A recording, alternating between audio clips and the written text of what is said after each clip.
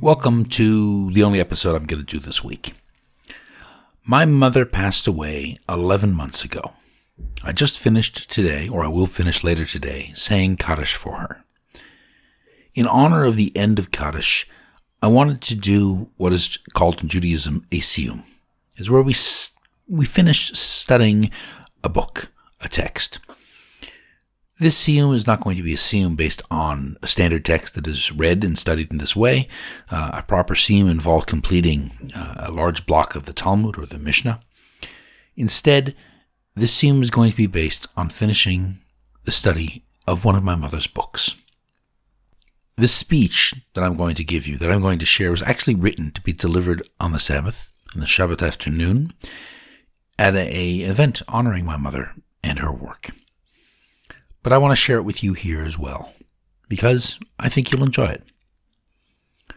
Last week when I was envisioning this talk, I dreamed that it was actually my mother giving this talk. I dreamed that she was speaking and that she was sharing her thoughts. When she spoke in my dream, she opened by summarizing the year. She said simply, "On the negative side of things, I died, but there have been many blessings too."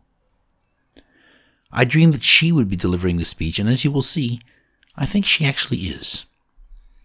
Before I get to summarizing her philosophy, I want to summarize her life. Hannah Cox, the woman, must be understood before you can fully appreciate her philosophy. My mother lived an almost unbelievable life. She grew up a communist intellectual. She abandoned communism early on because of lessons learned at communist youth camp. She wasn't the kind of person who was easy to bend. She was bullheaded. When she went to graduate school, she was seeking a man who was even stronger than her. But that was hard to find. The Jewish academics around her just didn't qualify. But then she found my father. He was a bull-headed man seeking a woman who could challenge him. As he tells it, he slept on a doorstep for a month before she agreed to let him in. Together they moved to the Idaho wilderness, 10 hours from the nearest town. They ate bears and mountain lions. They built their own hydroelectric system and house. They suffered the privations of nature, and they lost their eldest son. My mother wrote a book about that time, which we are also republishing. After they left the river, they moved to Portland, Oregon, but they worked in the Canadian Arctic, north of the tree line. My mother found kindred souls among the Inuit. Together, they laughed at the gullibility of anthropologists who could not begin to understand people like them. In time, my mother returned to academia. She was the only professor of general studies at her college. She was in that department because she didn't fit anyplace else. My mother was a generalist. She was a Renaissance woman. And my mother remained a teacher, changing lives in her way for the rest of her life. She was teaching until the very day she was diagnosed with cancer and hospitalized. Her magnum opus, the book I will be sharing today, is titled Reflections on the Logic of the Good. I was involved in the writing of this book. I edited early versions of most of the chapters, but I had never read the whole book as published until now. Currently, the book costs over $900 on Amazon. If you want to learn more after this talk, wait a month. We're republishing it, and it will be available for under $15. My mother opened her book with Plato's Republic. Plato captured the core of every utopian dream. He wrote, "Temperance works in a different way.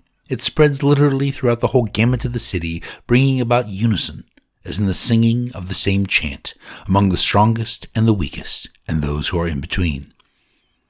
We are all familiar with the concept through our own Jewish messianic visions.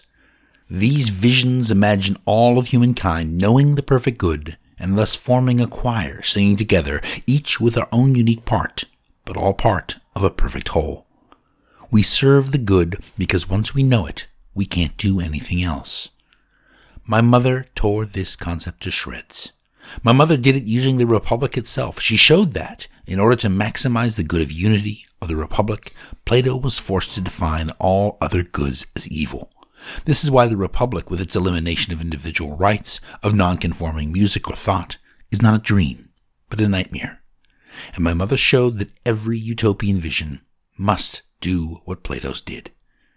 In my own analysis of the Torah, I borrow heavily from this. I don't see a unitary good. God himself both creates and rests. There is both Tov and Kadosh. There is a singular God, but he or she does not represent a singular good in our world. This is why in the Chumash the days of Mashiach are days of tremendous blessing, not total achdut or unity. The concept of total unity comes later and is defined, I believe, by those inspired by Plato himself. Often we use the body as our analogy of this achdut. We idealize a unified people like a unified body. We idealize being ruled by a singular understanding of the good, but this isn't how the body works. My mother looked at the regulation of insulin to show that stability and adaptability, which are necessary for life in a constantly changing world, depend on wholly independent systems working at odds with one another. Where utopians point to Plato's choir, my mother pointed to Heraclitus's bow or harp. The beautiful society, the functional and adaptive and persistent society, is formed not by achdut, but by internal tensions. My mother used her mathematics to extend these ideas. First, she showed that the world doesn't function on a continuum. Tiny changes can result in fundamentally different outcomes. This is the butterfly principle. To use analogies from the book, if we poke a pool ball on a pool table, we can pretty accurately predict what it will do. But when we poke a kitten, we have no idea whatsoever. We can basically predict the motions of a planet, but a cloud is another matter. Second, she showed that lags in information and decisions result in uncontrollable oscillations. A tightrope walker can't consciously think about every adjustment. They need those adjustments to happen on a more fundamental level. We might think we can reason through problems, but lags mean that we would always be reacting too late and at the wrong magnitude. Lags necessarily threaten the survival of the centralized system. This is why strong central planning must fail. It is not sufficiently adaptable, and so it can only provide the illusion of efficiency and stability.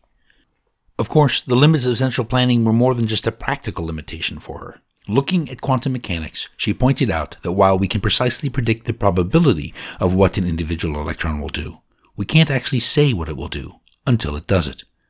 Napoleon might have invaded Russia, but he might not have. Probabilities reveal a truth, and that truth is that our decisions end up defining our world. For my mother, that reality led to a moral obligation. We are obliged to make good choices. But how can we know what is good? A relativist would say that the good is infinitely flexible. But my mother wasn't a relativist. She didn't think all goods were equal, and thus equally meaningless. She saw something else. To get there, she turned to science. Those who believe in science believe that there is a unified and simple set of rules that govern our reality and determine it. There is a single, total science. My mother argued that the existence of that science is itself an article of faith. Science describes and predicts the world, but it is not actually the world, and so we can't know if everything can be reduced to simple scientific rules. That doesn't mean that there is no science. Instead, it means that there are multiple sciences, and each hold truths. As she wrote in the book, as physicists, we are interested in Mozart's mass, velocity, and electromagnetic characteristics. As chemists, we might ask questions about the chemical composition of Mozart's bone, blood, and skin. As psychologists, we ask still other questions. We can see the world in these different ways. We don't have to see conflict. Instead, we can just see many paths to enlightenment. So even though there is not a truth, there is still truth. And my mother applied this idea to the good. There are different measures of the good. There are competing goods. But that does not mean that good is not real, or that judgment is not possible. Just like a yardstick is assessed against other yardsticks, good can be assessed against other goods, and human good is not as open-ended as is sometimes imagined. As evidence of this, she pointed out that all but totalitarian societies share common goods. Where anthropologists thought they saw entirely different value systems, what they actually found were simply differences in emphasis. Cultures might prefer peace over truth, but none argue that lying is inherently a good thing. As she wrote, a good man would be a good man across many societies. Those societies where such a man is attacked can be defined as evil. We can know good without defining it, just as we can recognize a beautiful horse without defining what beauty is, or even what a horse is. So how do we measure the good? We do it through our free will. We do it by choosing which is the one unavoidable activity in our lives. Not every choice is good, even though we all participate in the act of defining the good. Instead, there is a matrix of human good that arises from our choices. As she wrote, if I were a soldier confronting a critical decision in the battlefield, I might ask myself how Admiral Lord Nelson or Horatio would have acted. If I found myself amidst the poor of a large city, I might ask myself how would Mother Teresa act in this situation. The good is not quantifiable, but it is real nonetheless. As this is kind of a siyum, I want to end by quoting from the last few pages of her book. Quote, "We think we know the distance between Portland and New York because we can assign what we believe is an intersubjectively verifiable number to that distance. And we can visualize the route on a map that draws in 2 dimensions the surface of the planet on the pages of an atlas. The Inuit, living above the Arctic Circle, do not draw or even use maps. Maps often confuse them. They can, nevertheless, navigate with great precision between campsites hundreds of miles apart, overland in the dark of winter, at -40 degrees in blizzard winds. I, who may have memorized the map, am generally lost in a world where compasses don't seem to work, and the sun, if it happens to be out, is going around in little circles. Which one of us knows that distance better? Who measures it better? I can better assign a number to the distance. The Inuit can better locate themselves. My entirely abstract knowledge of that distance is quantifiable, but it is pathetically inferior to the Inuit knowledge if the purpose of the exercise is to find one's way. In much of life, assigning numbers is of considerably less utility than finding one's way. Each of us, as the sum of our choices, is a measure of the good. Plato and Protagoras, Aristotle and Alexander the Great, Billy the Kid and Susan B. Anthony, Moses and Paro, Martin Luther and Martin Luther King Jr., Michelangelo, and the greengrocer down the street from the Sistine Chapel who lived a quiet life, married, attended church almost every Sunday, and left behind a legacy of kindness and love and grandchildren. Each of us is a measure of the good. On this interpretation, to be human is to choose, and to choose is to measure the good. A human being is beyond measure and beyond price. Nevertheless, although we can't be measured, every human being can be and is judged. And it is because we are persons equally responsible for our choices that we can be judged. We choose and we may be judged for the choices we make. Such judgments can't be reduced to the application of this or that meter stick. There are very few simple criteria for such judgments. We don't judge a Michelangelo painting by measuring patterns on a spectrum analyzer. We judge it as a single work of art. Similarly, God would not be reduced to using weights and measures in judging human beings. The man who serves goodness to the best of his ability with the gifts and talents God has given him is the man of virtue.